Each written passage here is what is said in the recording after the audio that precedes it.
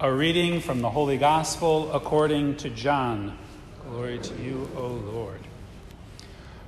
Early in the morning on the first day of the week, while it was still dark, Mary Magdalene came to the tomb.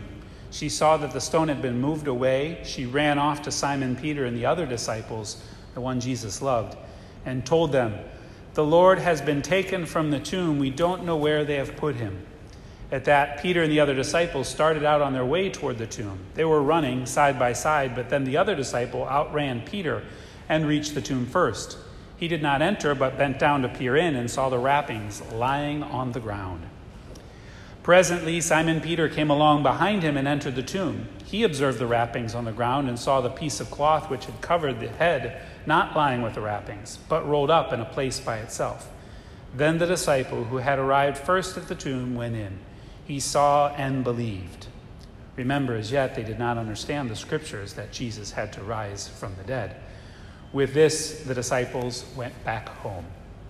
Meanwhile, Mary stood weeping beside the tomb. Even as she wept, she stooped to peer inside, and there she saw two angels in dazzling robes. One was seated at the head and the other at the foot of the place where Jesus' body had lain. "Woman," they asked her, "why are you weeping?" She answered them, "Because the Lord has been taken away, and I do not know where they have put him." She had no sooner said this than she turned around and caught sight of Jesus standing there, but she did not know him. "Woman," he asked her, "why are you weeping? Who is it you are looking for?" She supposed he was the gardener, and so she said, "Sir, if you are the one who carried him off, tell me where you have laid him, and I will take him away." Jesus said to her, "Mary." She turned to him and said in Hebrew, "Rabboni," which means teacher. Jesus then said, "Do not cling to me, for I have not yet ascended to the Father. Rather, go to my brothers and tell them, I am ascending to my Father and your Father, to my God and your God." Mary Magdalene went to the disciples. "I have seen the Lord," she announced. Then she reported what he had said to her. The Gospel of the Lord. Praise to you, Lord Jesus Christ.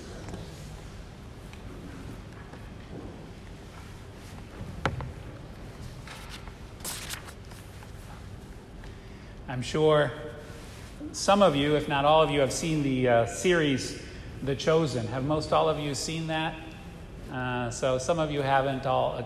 But the first step, it's a series, like three seasons that they produced around the life of Jesus. And it starts out set here in this area of the Sea of Galilee, which you can see right behind me. And so you're not too distracted. The inspiration for this altar is, as we know from the scriptures, Jesus preached from the boat. When there were too many people, he pushed off into the Sea of Galilee and preached from Peter's boat. Thus, this altar here is designed so that you see the boat and the water and the priest preaching from the boat, right? So that's why I'm here in the boat. Luckily, it's a little more stable, so I don't fall in.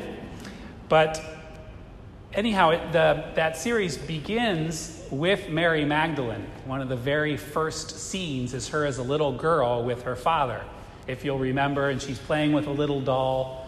And they go outside in the night sky, and they're looking up at the stars, and they're talking, and the father quotes to her from Isaiah, right? That passage of Isaiah that I sought you, and the one who loves you is seeking you and will find you, etc. And then it cuts to later on in that first, she is the woman with 7 demons in her. And you'll remember Nicodemus has been called up from Jerusalem to come investigate this woman that's causing issues in the Jewish quarter. And because she's possessed and actually injures some people. And so they're coming to investigate and cast out the demons that she has, right? And in that scene, after she comes to in one of her moments of delirium or possession, she's kind of very empty and broken, and you even see that little doll. That's how you know it's Mary Magdalene as an adult now. A little doll sitting there on the side, and the passage that her father read to her from Isaiah is rolled up inside the doll, you recall, and she goes to a local bar where one of her friends is, and they're talking, and she's expressing her despair and actually gives him the doll in kind of a rejection to her roots and her faith and where she's ended up in life, etc. And that whole first theme, or that whole first show in the series is setting the stage of where Jesus comes into, right? It does the little vignette on Mary Magdalene, a broken woman who hasn't found salvation in her own religion, and what is prophesied doesn't seem to be happening in her life. It cuts away also to Nicodemus, a priest of that religion who's trying to show power over the devil, and he's failing, and so that's got him a little perturbed.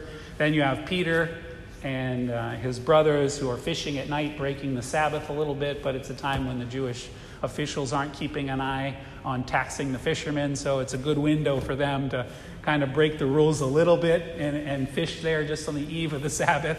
Remember, the more religious brother Andrew is like, I don't think we should be doing this, and Peter's like, no, the rabbis are okay with this because, we can make a little bit of money, at least we'll make up the taxes that these thieves are taking from us, we all break even. So they're kind of setting the stage, right? The reason I start there in our pilgrimage is, in a sense, that can be a great setting for ourselves, right? Each of us comes with the need, like Mary Magdalene, or maybe like Nicodemus, or like Peter, James, who have not yet met Jesus. All of us come with our need for conversion, right? All of us, as Mary, have the demons of our life, the challenges of our life. Maybe we're very religious like Nicodemus, but not quite sure what's going on and how Jesus is going to bring about salvation in a situation of the world. Perhaps we have, like Mary Magdalene, our own demons we're trying to overcome, or like Mary Magdalene, the rebellious member of the family who's left the religion and is out there far off, and we've got people we want to pray for on this trip. We could also be like Peter, a little bit engaged in our religion, but also very consumed by so many other things of our life. But nonetheless, we're here on this pilgrimage, I think, called by Jesus, and in a certain way, Jesus also wants to come into our life on this trip, invite us to a deeper conversion, to go deeper with him. And so we're here to encounter Jesus, right? That's what this whole site is dedicated to, right? That's the inspiration of the idea of Father Juan and those who have built up this retreat center here in Magdala, is to help people encounter Jesus, just like Mary Magdalene did, just like all the people of this coast did when Jesus decided to start his public ministry. He started it here. This is where it began. It's where Christianity began. The first chapters when no one knew who he was and he started preaching. They gathered around him here. What I love about this, and try not to go on too long, but what I love about these places, different than other places where I've been, like many of you know, I was in Rome for many years, and you're explaining historical sites. And oftentimes you're kind of saying, was it here or not here? Well, more or less here. You're not quite sure. Layers of history and different churches are built on top of different churches. One thing I like about the Sea of Galilee is this is the sea. The sea hasn't moved, right? Well, maybe the shorelines have gone, in or out 15, 20 yards over 2,000 years.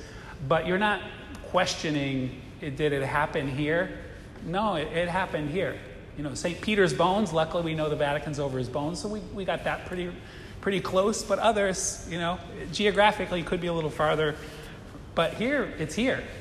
So when Jesus walked the shores of the Sea of Galilee, he walked these shores. He walked here. And so the conversion that he invites us happened and will happen here. One other thing Mary Magdalene shows us is perseverance. Thing we know from her, and not only her conversion, because we know she was the one with the 7 demons in Mark 16, but we also know she is the woman who Jesus revealed the resurrection, but also who persevered to the foot of the cross. She was a follower, announced, present at the foot of the cross. And so she persevered in her love for Jesus. And then she, as today's reading gospel tells us, she persevered and then went to the tomb and encountered Jesus, the resurrected one. So not only did she have her conversion with Jesus, she persevered with Jesus, and then she encountered the joy of the resurrected Jesus. So I hope that's the grace that you'll all receive on this trip, right? To encounter Jesus for depth of conversion, and also the joy of your faith will grow.